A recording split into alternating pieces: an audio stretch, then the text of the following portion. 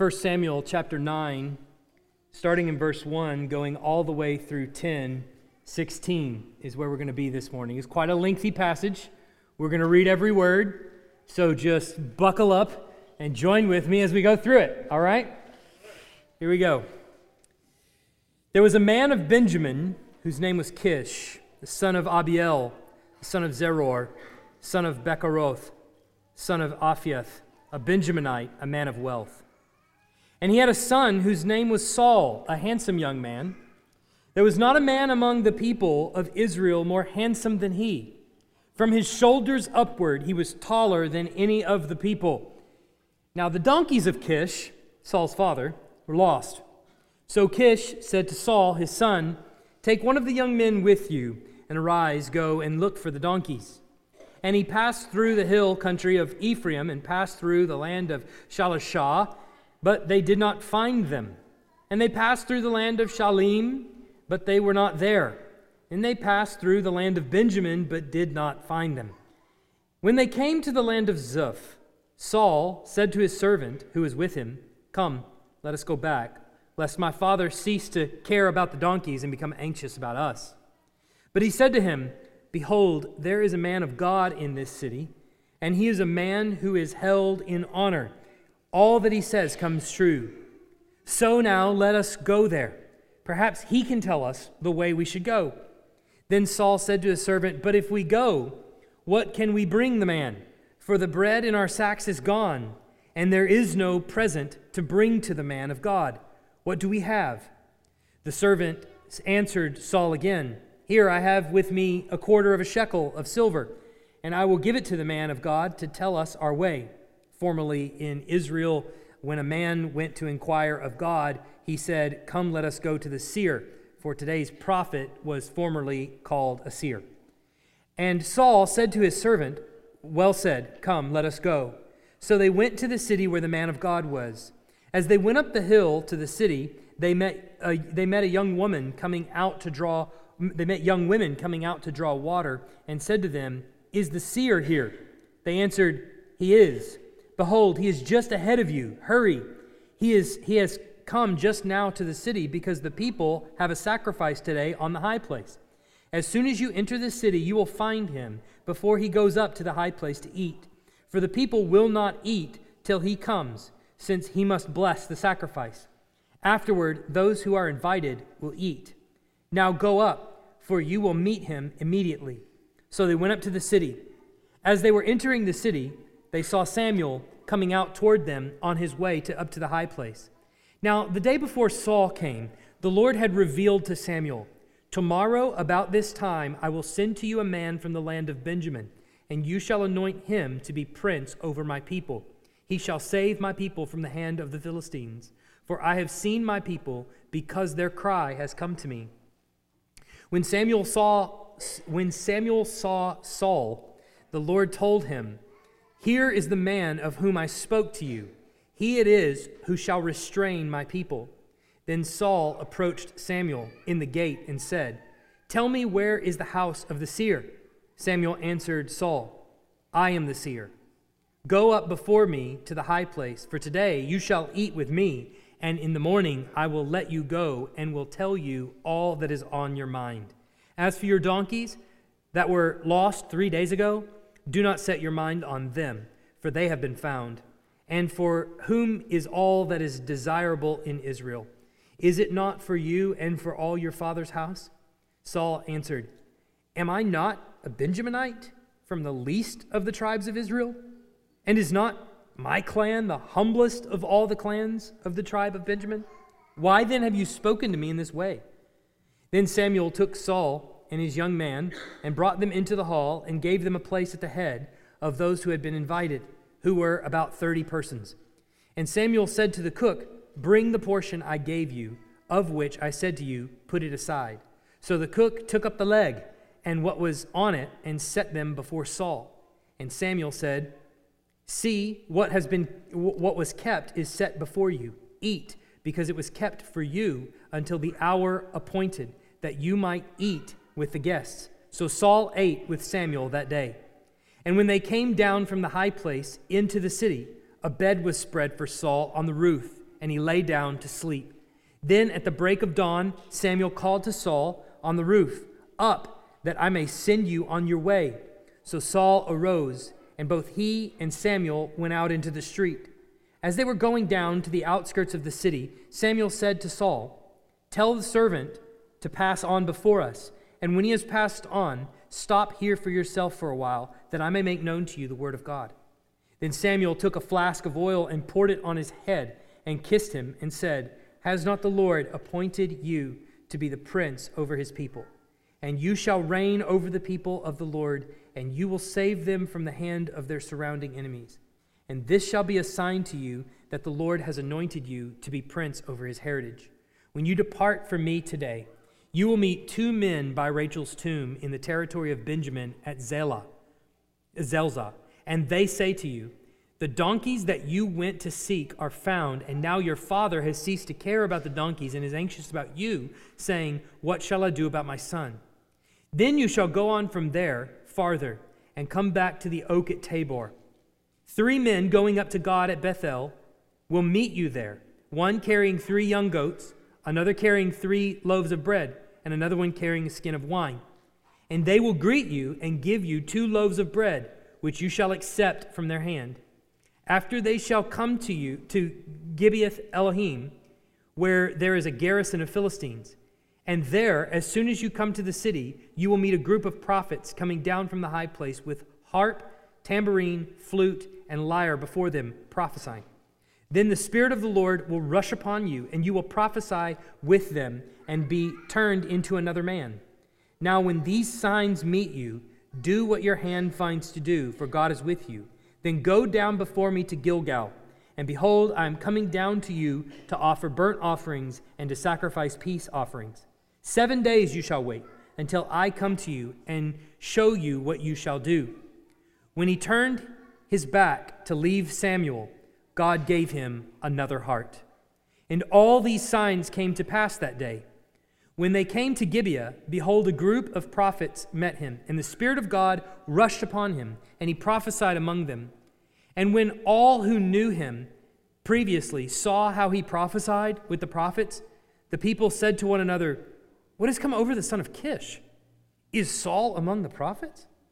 And a man of the place answered, "And who is their father?" Therefore it became a proverb, "Is Saul among the prophets?"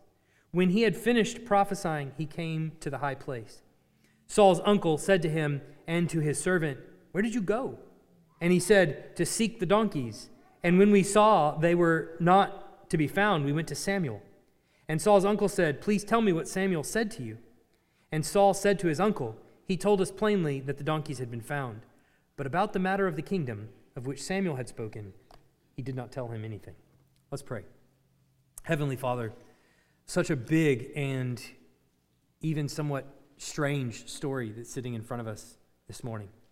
We pray that we may have eyes to understand it, hearts to apply it, and to obey it.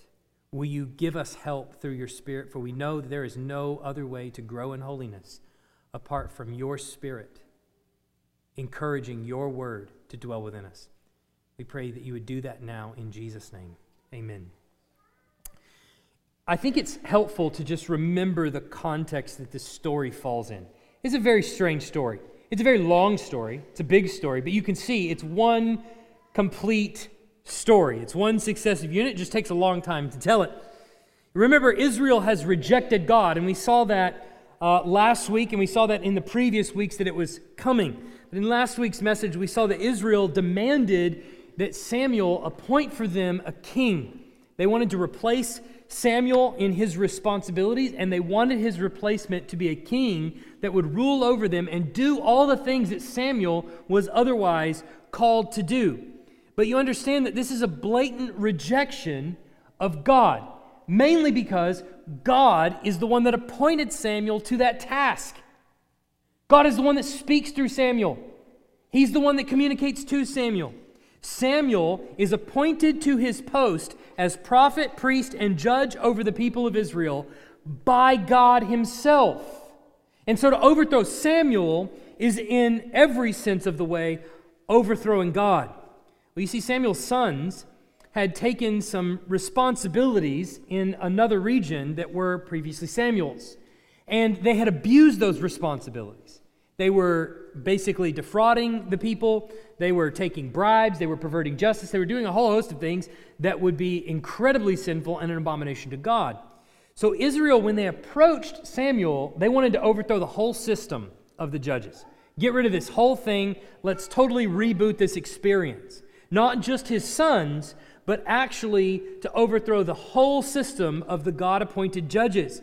Instead, they wanted a king that would go out and battle in front of them, that they could see, that was a tangible expression of God's presence, of their presence amongst the nations. They wanted chariots and spears. They wanted standing armies. They wanted, in other words, a strong man to go out in front of them and fight their battles and lead them into battle, even if it meant that they had to be his slaves. We saw at the end of chapter 8, in verses 17 and 18, you can look there probably just maybe a little bit before our passage this morning. In verse 17 it says, this is a warning from God to the people. It says, He will take the 10th of your flocks, and you shall be his slaves. And in that day you will cry out because of your king, whom you have chosen for yourself, but the Lord will not answer you in that day. So Israel's rejection of God's governing authority had grown so strong that they would rather be slaves and servants of anyone but God, even if it meant that God would no longer be their master, and in the end, when they cry out to him, he wouldn't hear them. So he gives them this warning, and they hear it loud and clear, and they say, fine, that's okay with us. Now, it's important that we remember that it specifically tells us in the Bible, time and again, that it was the cries of Israel in Egypt that reached the ears of the Lord so that he answered and brought them out. You remember that? It was the cries of the people of Israel that reached his ears and that he called them out. It was the cries of Israel during the period of the judges that he then rescued them from the hand of the oppressor, raised up a judge to deliver them, and answered their cries. It was the cries of the people for a king. He even tells them in this passage that we're in, I heard their cries for a king, and I'm going to answer them. It's their cries that he's answering and responding to give them this king that is an answer to their prayer. How ironic is that? So up to this point, God's sovereign governance over the world has brought Israel to the place of both rescue and outright rejection of God. How do you like that? It was the reason he both rescued them and the reason they're rejecting him now. But now, however, they're told, I will no longer hear your cry. And in what is perhaps the utmost of short-sightedness, Israel says, we're fine with that. It's like your kid on Halloween. You tell them, you can only eat so much candy. You don't want to have a stomachache, do you? And they're like, no, I'd be fine with a stomachache. There's a short-sightedness. It's just blindness. You don't understand. So we're met with our passage this morning, which is a bit of an odd story, as most things are with Saul, we'll see. But it's a story about a man who doesn't know that he's about to be king. It's a man who wanders in search of lost donkeys until he himself becomes lost from his father, and yet while he remains in search of these donkeys, it is abundantly clear that he is still under the sovereign hand and control of God's providential wisdom. You see, Israel in the surrounding passages has sought to cast off God from them. I don't want anything to do with this God. I'm tired of him telling me what to do. I hear the words in the law, and I'm tired of all of those things. It seems like every time I go out into battle, what I really want is a good luck charm, someone that's going to win a battle for me, and I don't have that in God. It seems like he doesn't want to obey my rules and all of my needs.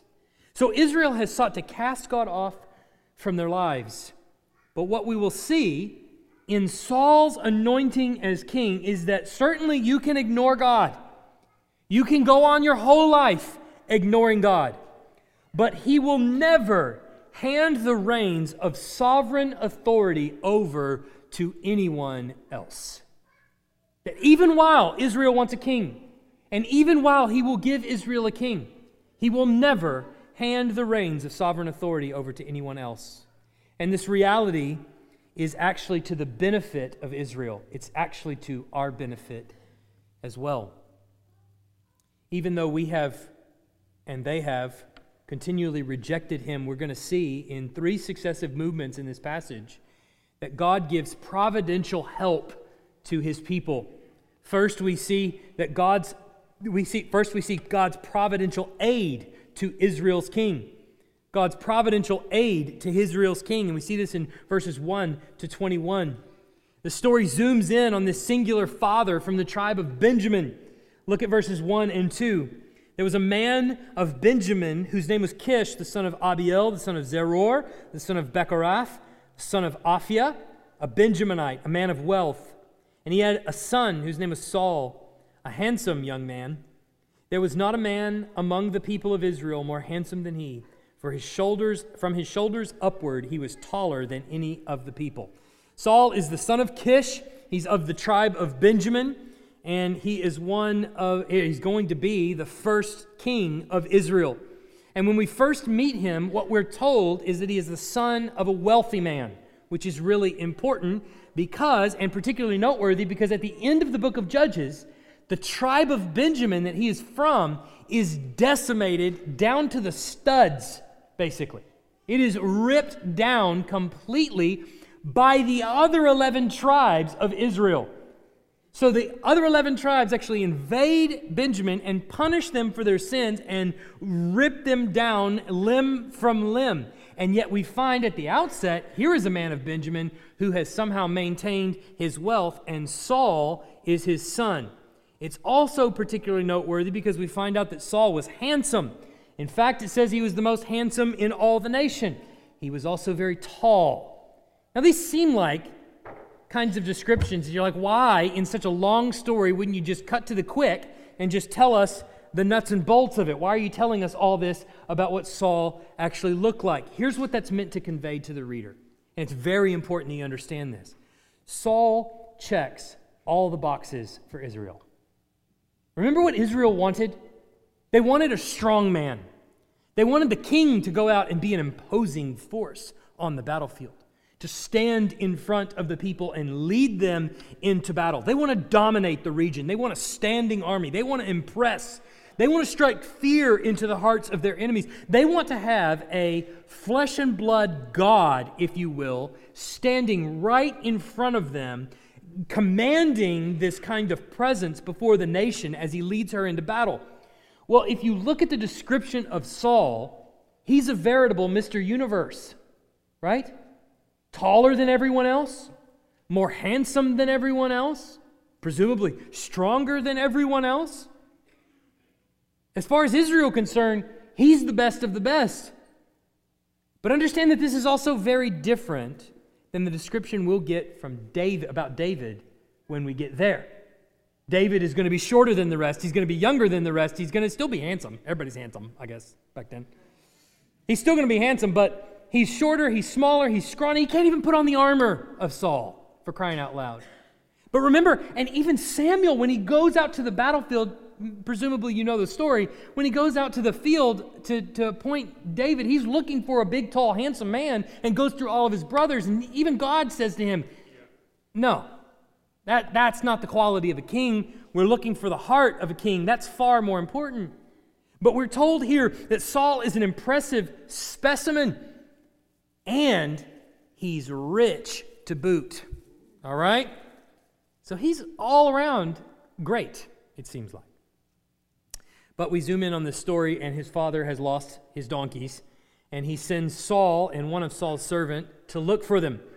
Now, you're going to see that lost donkeys bracket this story. The beginning and the end are about lost donkeys, and we even get some lost donkeys sprinkled throughout. But the donkeys, the point is, are the reason that Saul finds Samuel to begin with.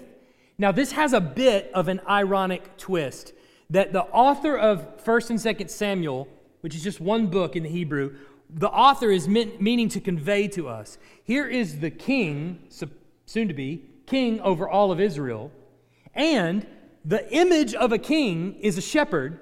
And so here is the future king of Israel who cannot find his donkeys, right?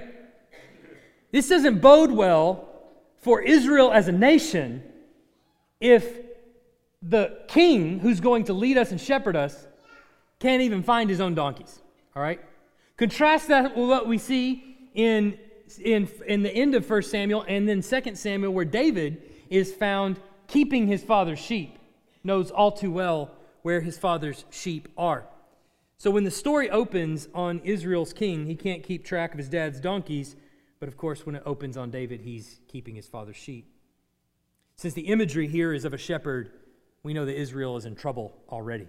Nevertheless, Saul and his servant have been presumably gone for several days now, to the point that Saul thinks that it's a lost cause and wants to turn back because his worry is that his father is going to now be worried about us. And so we just need to abandon this search for the donkeys, just chalk them up to having gone and move on. However, the luckiest thing happened that day. Wouldn't you know it, that they happened to be in the town of Samuel the seer that day. And the servant mentions this to Saul and says, look, we're in the town of Samuel the seer. Why don't we ask him and see if he knows where it is? But this is of particular interest to us because the conversation between the Lord and Samuel, starting in verse 15. Zoom into that. Pay attention to that, what the Lord tells Samuel. Now, the day before Saul came, the Lord had revealed to Samuel, tomorrow about this time, I will send to you a man from the land of Benjamin, and you shall anoint him to be prince over my people Israel. He shall save my people from the hand of the Philistines, for I have seen my people because their cry has come to me. When Samuel saw Saul, the Lord told him, here is the man of whom I spoke to you. He it is who shall restrain my people. So this conversation actually gives us a really deep insight into the background of this story that's really important. See, the donkeys appear to us to have been lost due to some misfortune by some servant, maybe Saul himself, standing watch over the donkeys, and just as animals are prone to do when their caretaker loses sight of them, the donkeys have just wandered off by mere chance, and that by mere luck they happen to be in the town of Samuel when they discover they need to just return. But what we learn in these couple of verses is that absolutely zero things that have happened in the story so far are by chance or by luck that Saul happens to be in the city in which Samuel is at the moment. In fact, the more you think about it, all the circumstances that had to be brought together for God to be able to say to Samuel, I am bringing you the king. I'm going to bring him to you. How is he going to bring him to him? Through some lost donkeys. That's how he's going to bring him to him. Well, didn't those donkeys just happen to walk out of the pen under the care of the caretaker? Absolutely not. These donkeys even were under the sovereign hand of God. And he's giving aid to both Samuel and to Saul by bringing Saul into conversation with Samuel. See, God is the one working throughout this arrangement to put together this meetup. And this is confirmed by the text where God tells Samuel, I am going to send you the king. I'm bringing him to you. But two things become very concerning about Saul, that is at the very least implied within this text. First is his own lack of discernment as Israel's new king. He has no idea where his donkeys are. He doesn't even have an idea where to look for his donkeys.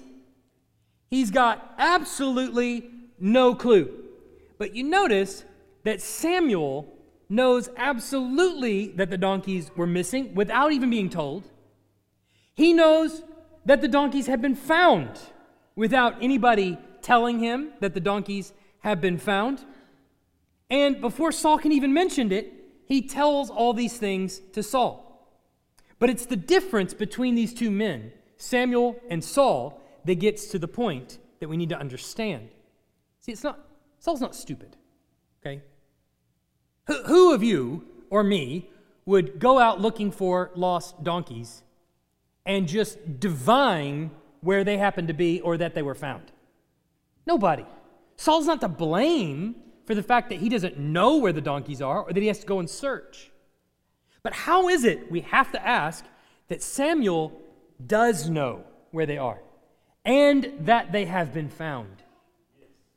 The reason Samuel knows is because God is with Samuel, right? God has given him that insight. In other words, the difference right now in our story between Samuel and Saul is not wit, it's not smarts, it's God's presence among them, right? The irony of ironies is that the people of Israel have rejected the one that God is with in favor of the one that God is not. They rejected the one that knows where the donkeys are without being told in favor of the one who will go on for days searching for his donkeys without a clue as to where they are. So there's a discernment problem as Israel's new king that should raise some red flags for us. But second is the passivity of Israel's new king. Doesn't Israel want a strong man? Didn't they get a tall man? Didn't they get one who was handsome and rich? Didn't they get one that looked imposing? They absolutely are going to get that. But he's kind of passive. He's kind of weak, if we got to be honest. Isn't he a little bit? He's commissioned for this task from his father, and yet before the task is accomplished, he's ready to go. Give it up. Doesn't even complete the task that he was asked to complete. But then second, he says, look, let's go back. And his servant says, no, let's stay. And what does Saul say? Okay, we'll stay. Essentially, they just go with what the servant says. Wait, who's the servant here? Is Saul the servant or is the servant the servant?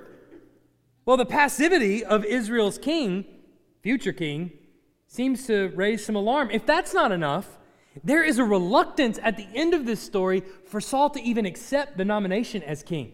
He doesn't even want to tell his uncle when they get back about what Samuel had done. And we're going to see next week, he's going to try to run from it. This week's sermon is called The King is Found. Next week's is probably going to be A King is Lost. Because he runs from it. So there's a passivity with Saul that should raise some alarm bells.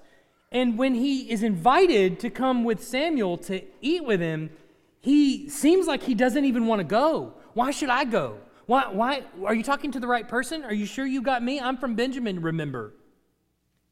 But we come to understand that even though Israel has rejected God, that God is still providentially giving aid to Israel. It's a king you want? I'll find him. He's passive and reluctant and has a lack of insight. I'll provide for him. God is continually giving aid to a people that have rejected him. I think about that for just a second. God was essentially rejected and usurped by his own people. He tells Samuel, it's not you they've rejected, it's me.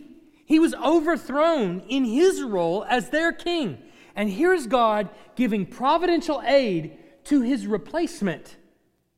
Now, just ask yourself, what kind of king gives aid to his successor when the successor is overthrowing his place as king? The answer is the kind of king who isn't worried that his reign is coming to an end. That's who. See, God's sovereignty isn't in question. His role as king and his authority over the lives of the people of Israel is not about to be usurped. Understand. He knows that even if the people don't. His plans to establish a kingdom are not going to be thwarted. In fact, this is included in those plans. So he's not under threat in any way, and he's giving providential aid to let Israel learn their lesson. See, God is not just providentially giving aid, he's handing Israel over to their own depravity, to let them experience what it's like under a kingship without God. As the scene shifts to this banquet meal, we see the second main movement in our text, which is in verses 22 to 24, God's providential blessing to Israel's king. So he gives providential aid to Israel's king. Now he gives providential blessing to Israel's king. Look at verse 22. Then Samuel took Saul and his young man and brought them into the hall and gave them a place at the head of those who had been invited, who were about 30 persons.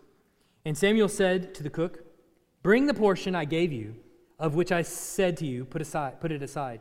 So the cook took up the leg and what was on it and set them before Saul. And Samuel said, "See what is set before you.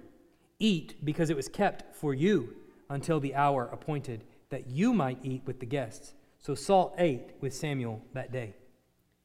See, Saul thinks that he's going to eat with Samuel as a guest at his banquet, and there's probably going to be some others there, and he's going to be invited to participate in the festivities with Samuel. That's what Samuel had even said to Saul in verse 19. But now what we see is that there are approximately 30 persons that have been invited to this feast for Israel's new king. This is something like a surprise party for Saul.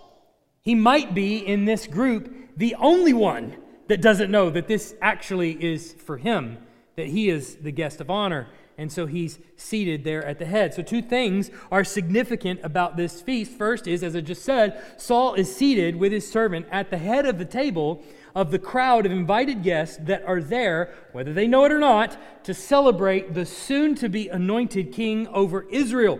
And so this scene that takes place here at the head of the table has the tone and tenor of a marriage feast.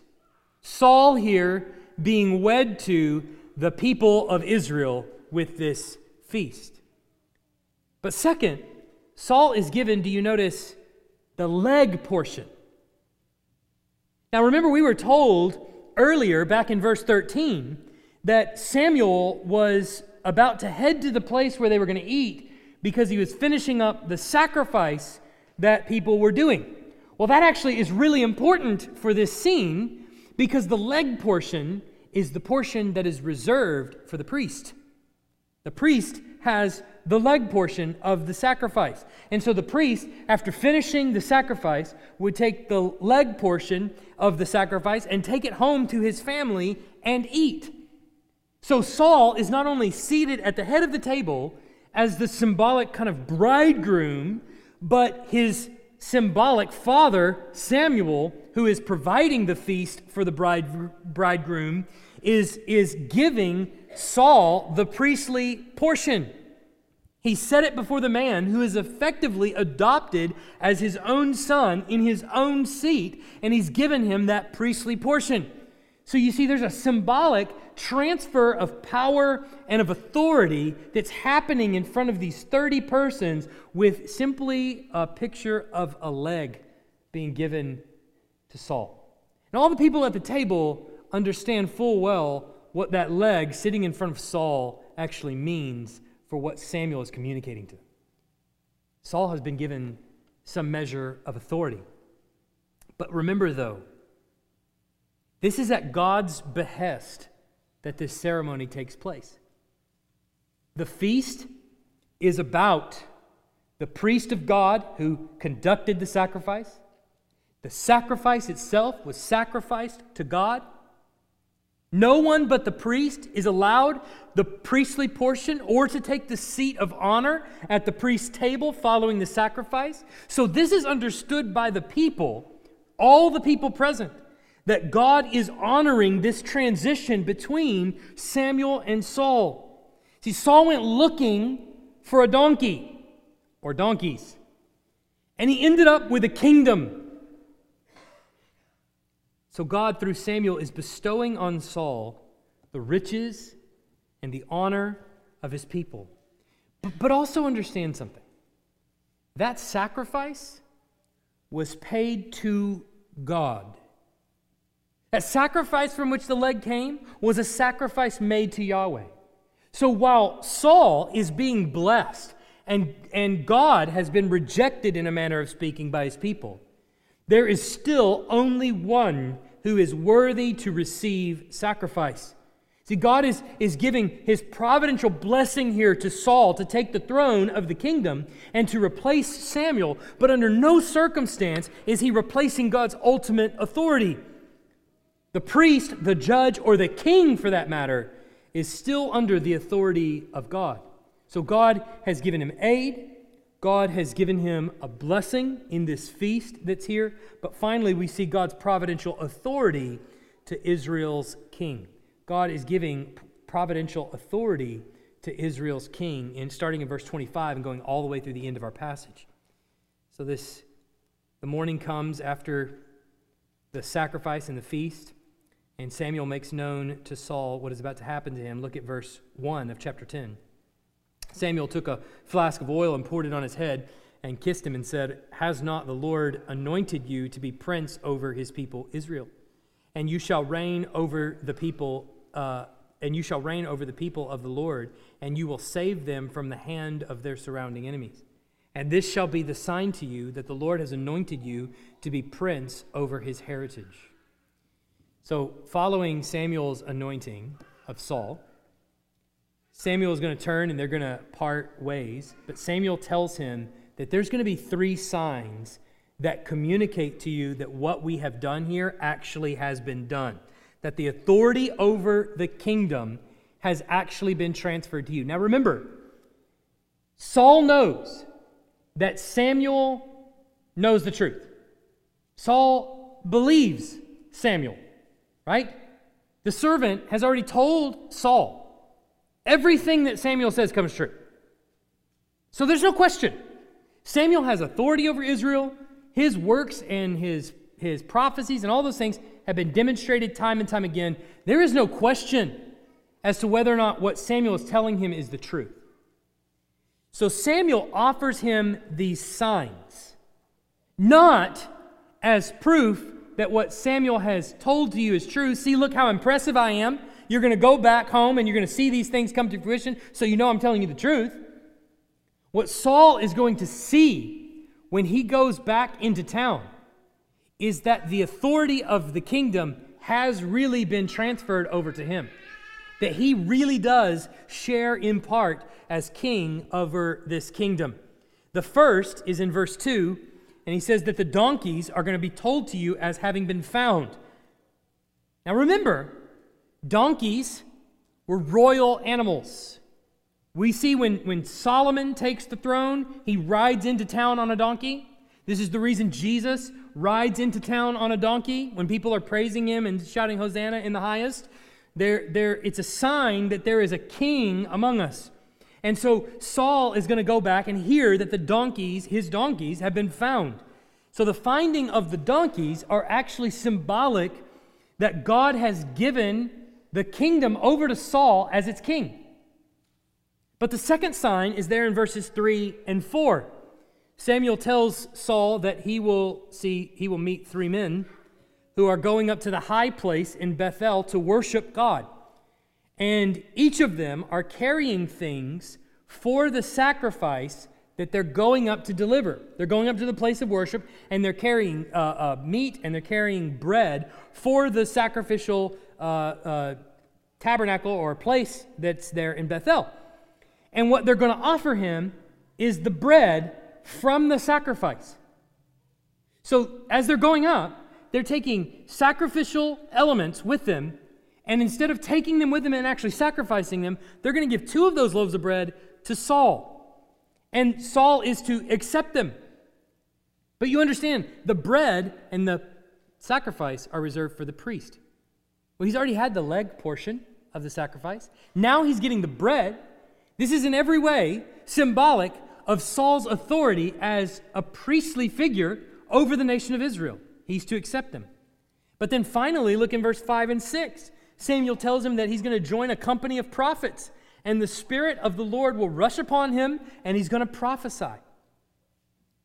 So understand, these aren't 3 random signs. that are just given to say, look how impressive Samuel is. He told us all that's going to happen. These are 3 symbols of the authority that God has blessed him with, and not coincidentally, one is related to Saul as king, the second is related to Saul as priest, the third is related to Saul as prophet. So here is the authority from God, from Samuel, being given over to Saul as prophet, priest, and king. Imagine, if you will, you were in Saul's shoes. You went looking for donkeys, and you ended up being crowned king of Israel. What a significant thing that's been given to you. It's like looking for a penny, and you end up finding buried treasure. But probably you'd be thinking, now what do I do? Wouldn't you? Hey, you're just a farmer looking for lost donkeys. Yeah, you're handsome. Yeah, you're tall. Yeah, you're rich. You got a great smile. People have told you you're amazing your whole life. But really, you're just a farmer. And now you're king over everything. Don't you at some point have to think, great, what do I do now? On top of all that, you're in a tribe that has been decimated by the other 11 tribes. In the nation that you're now king over, it couldn't be more divided. There's intertribal war and conflict everywhere that you look. Not only that, but this nation has never had a king before. You're the first one. They've demanded one, but they've never had one. So it's one thing to have oil poured over your head and for some crazy old man to say, you're king now, right? It's a whole nother thing to now take the authority that has been vested in you and actually execute the responsibilities of a king. It's, in a sense, like a new husband who realizes he's the head of his family sometime like 3 or 4, 5, 6, 8, 16, 20 years into his marriage, right? Where he goes, he has his first kid, and he goes, oh wait, I'm the head of a family now. I guess I better grow up and stop watching cartoons, huh? Better start learning how to do my own laundry and things like that. Things that responsible people do. It's a bit like that as this king now has these responsibilities coming from nowhere. But you see, this is where the real power and authority is revealed in this passage, and you need to see it in chapter 10, verse 9. Look right at it. Chapter 10, verse 9. When he turned back to leave Samuel, this is Saul. When he turned back to leave Samuel, God gave him another heart. And all these signs came to pass that day. When they came to Gibeah, behold, a group of prophets met him, and the Spirit of God rushed upon him, and he prophesied among them. And when all who knew him previously saw how he prophesied with the prophets, the people said to one another, what has come over the son of Kish? Is Saul among the prophets? And a man of the place answered, and who is their father? Therefore it became a proverb, is Saul also among the prophets? When he had finished prophesying, he came to the high place. God's people had sought to cast off God's authority over them, to kick him out of their lives. They wanted a king to replace Samuel, a king to have authority, to lead them into battle, to raise a standing army, to demonstrate impressive strength. And God gives them exactly what they want. Here is an imposing figure in Saul. But by the end of this passage, the message becomes abundantly clear. The one who has real and lasting authority is the one whose presence is required to grant Saul the authority. See, the authority is not in Saul. The authority, the real authority, is in the one who gave Saul his position. That's who has the real authority. He's the one who granted the powers to Saul. So what happens then? What they realize and what Israel is going to realize is though they have a tall, impressive, strong man, he's actually very weak. He's passive. He has an impossible time following after what God has told him to do. He's defunct in every way, and yet he meets all the check boxes that Israel thought they actually wanted. So what has to happen for this king to actually act like a king? Well, what we see, in order for Saul to actually do what is required of God's king, God has to give him a new heart and make him a new man. The Spirit has to rush upon him. And throughout all his kingship, when the Spirit rushes upon him, he amazingly can execute some real kingly authority. He can actually do what God is requiring of his king and leading God's people, similar to what we see with Samson at the end of the book of Judges. But then tragedy is ultimately going to befall him when the Lord will reject him. And the scriptures actually say the Spirit departed from Saul. And then the Spirit says it rushed upon David and remained with him forever. See, there's never any question who has real authority behind the king of Israel. What becomes certain is that God has true lasting authority, and he alone is the king maker. He alone is the one who makes the man. But you understand, Israel's king, whether Saul or David or someone else, is but a type of the king to come. See, in the New Testament, God's own Son takes on flesh. He's vested with kingly authority, and the people actually recognize this. On Palm Sunday, Jesus comes riding into town on a donkey, and they shout, "Hosanna, blessed is he who comes in the name of the Lord." It's a triumphal entry into the city of Jerusalem, where Jesus is coming in, riding as a conquering king who has found his donkey. He is a prophet, and the people actually recognize him as much. More than a prophet, he's the Messiah. In fact, Jesus asked his disciples, who do people say that I am? And they answered, some say Elijah or Jeremiah or another of the prophets. His disciples even recognize him more than simply a prophet. He's the Messiah. They acknowledged that his message and his miracles were prophetic. But all of that mattered very little without his ministry as priest. Instead of merely ruling over his people as the kings before him had done in his priestly capacity, like he had every right to do, Jesus took his righteousness into the Holy of Holies, and on the cross, he sacrificed his life on God's altar, paying for the sins of his people once and for all. And see, Matthew tells us that his high priestly responsibilities were fulfilled on that day in Matthew 27, verses 50 to 54. And Jesus cried out again with a loud voice and yielded up his spirit. And behold, the curtain of the temple was torn in two from top to bottom. And the earth shook, and the rocks were split. The tombs also were opened. Many bodies of the saints who had fallen asleep were raised, and coming out of the tombs after his resurrection, they went into the holy city and appeared to many. When the centurion and those who were with him, keeping watch over Jesus, saw the earthquake and what took place, they were filled with awe and said, "Truly, this was the Son of God." See, the curtain that separated God's people from the Holy One that had created them was put there because of our sin, because it was so great that if the curtain wasn't there, it would absolutely decimate everyone that came in contact with the Holy of Holies. But when Jesus died, his role as true prophet, as true priest, as true king, rendered that curtain unnecessary for his people. And so it tore from top to bottom. But you also understand that not everyone has such a privileged position with the Almighty God. Some in this very room stand right now as enemies to the cross of Christ because of their faithless rejection of the one that came to save them. So here's what I don't want you to hear. When we talk about the sacrifice of Christ, I don't want you to just automatically include yourself in that as if you belong there if you really don't. See, every passage of Scripture should actually cause us to deeply reflect on our relationship with God.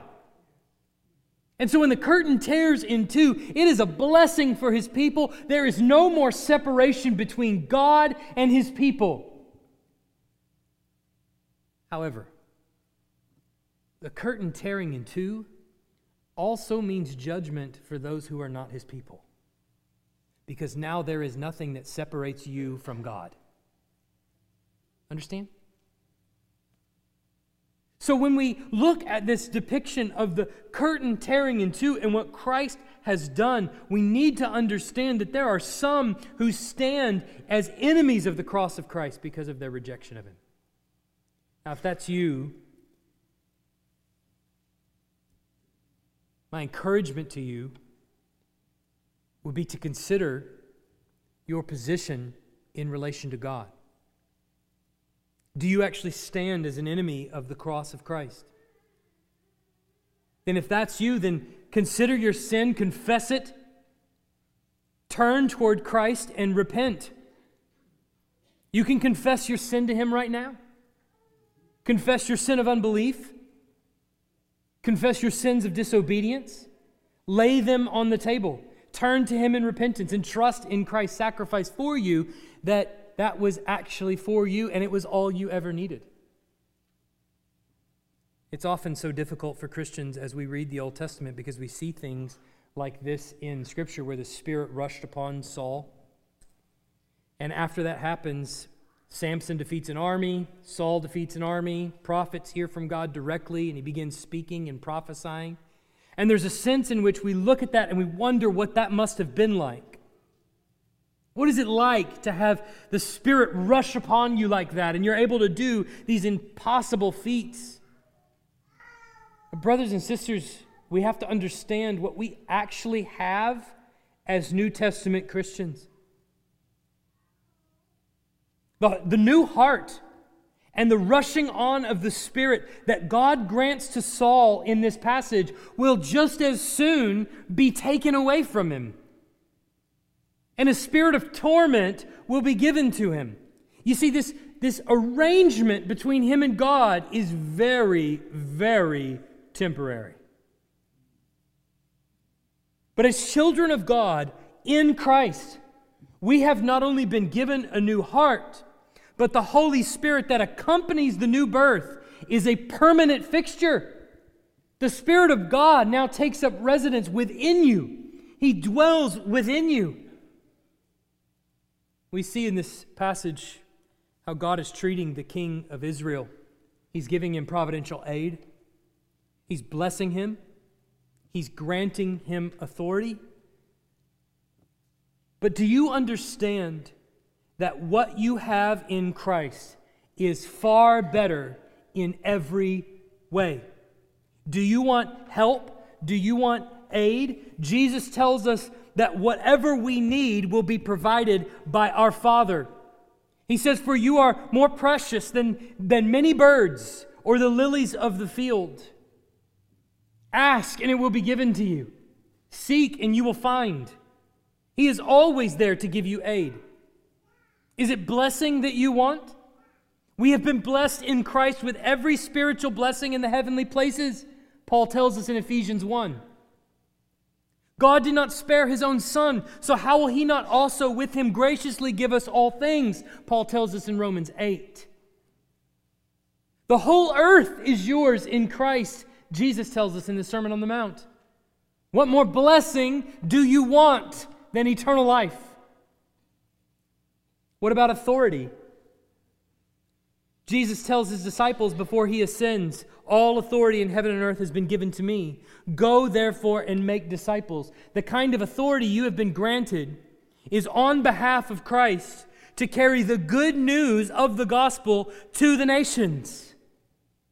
That's the kind of authority you have.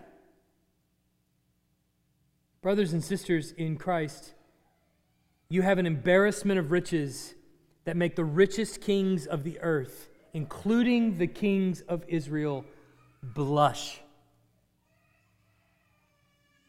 But Christian, how much of your life, given all that you have in Christ, how much of your life is spent wallowing in self-pity and doubt? How much of it is spent worrying about this thing and that thing?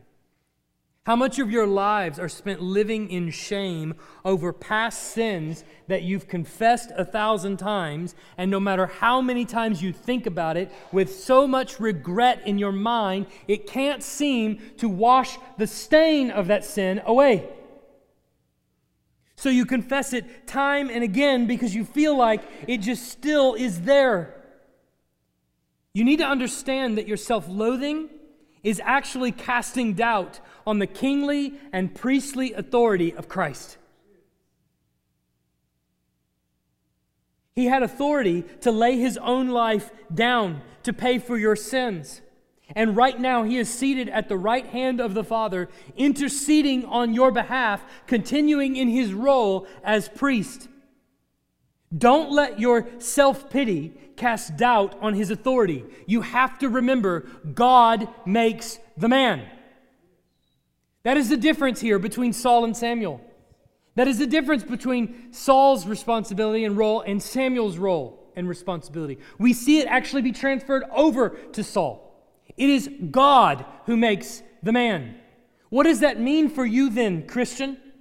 You are what God says you are. We will see that with Saul. God says he is king, and no matter how passive he wants to be, no matter how reluctant he is to take the crown, if God says you are king, you are king. So if God says you are son or daughter, so you are. It doesn't matter what people think about you. It doesn't matter what you think about you. What matters is what God says you are. It is God that makes the man. Let's pray. Heavenly Father,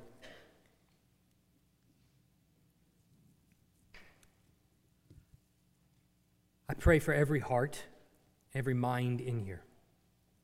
Sometimes it's difficult to wrestle with texts, to understand what they mean, to apply them to our lives.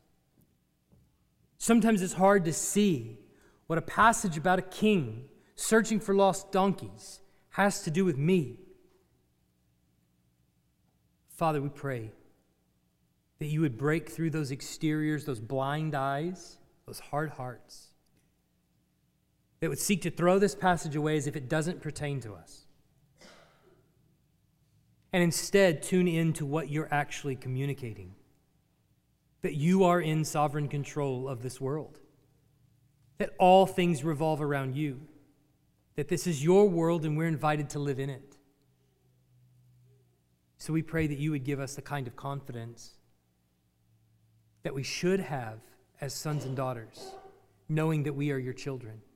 Not so much confidence that we boast as if we did any of this, but the kind of confidence as children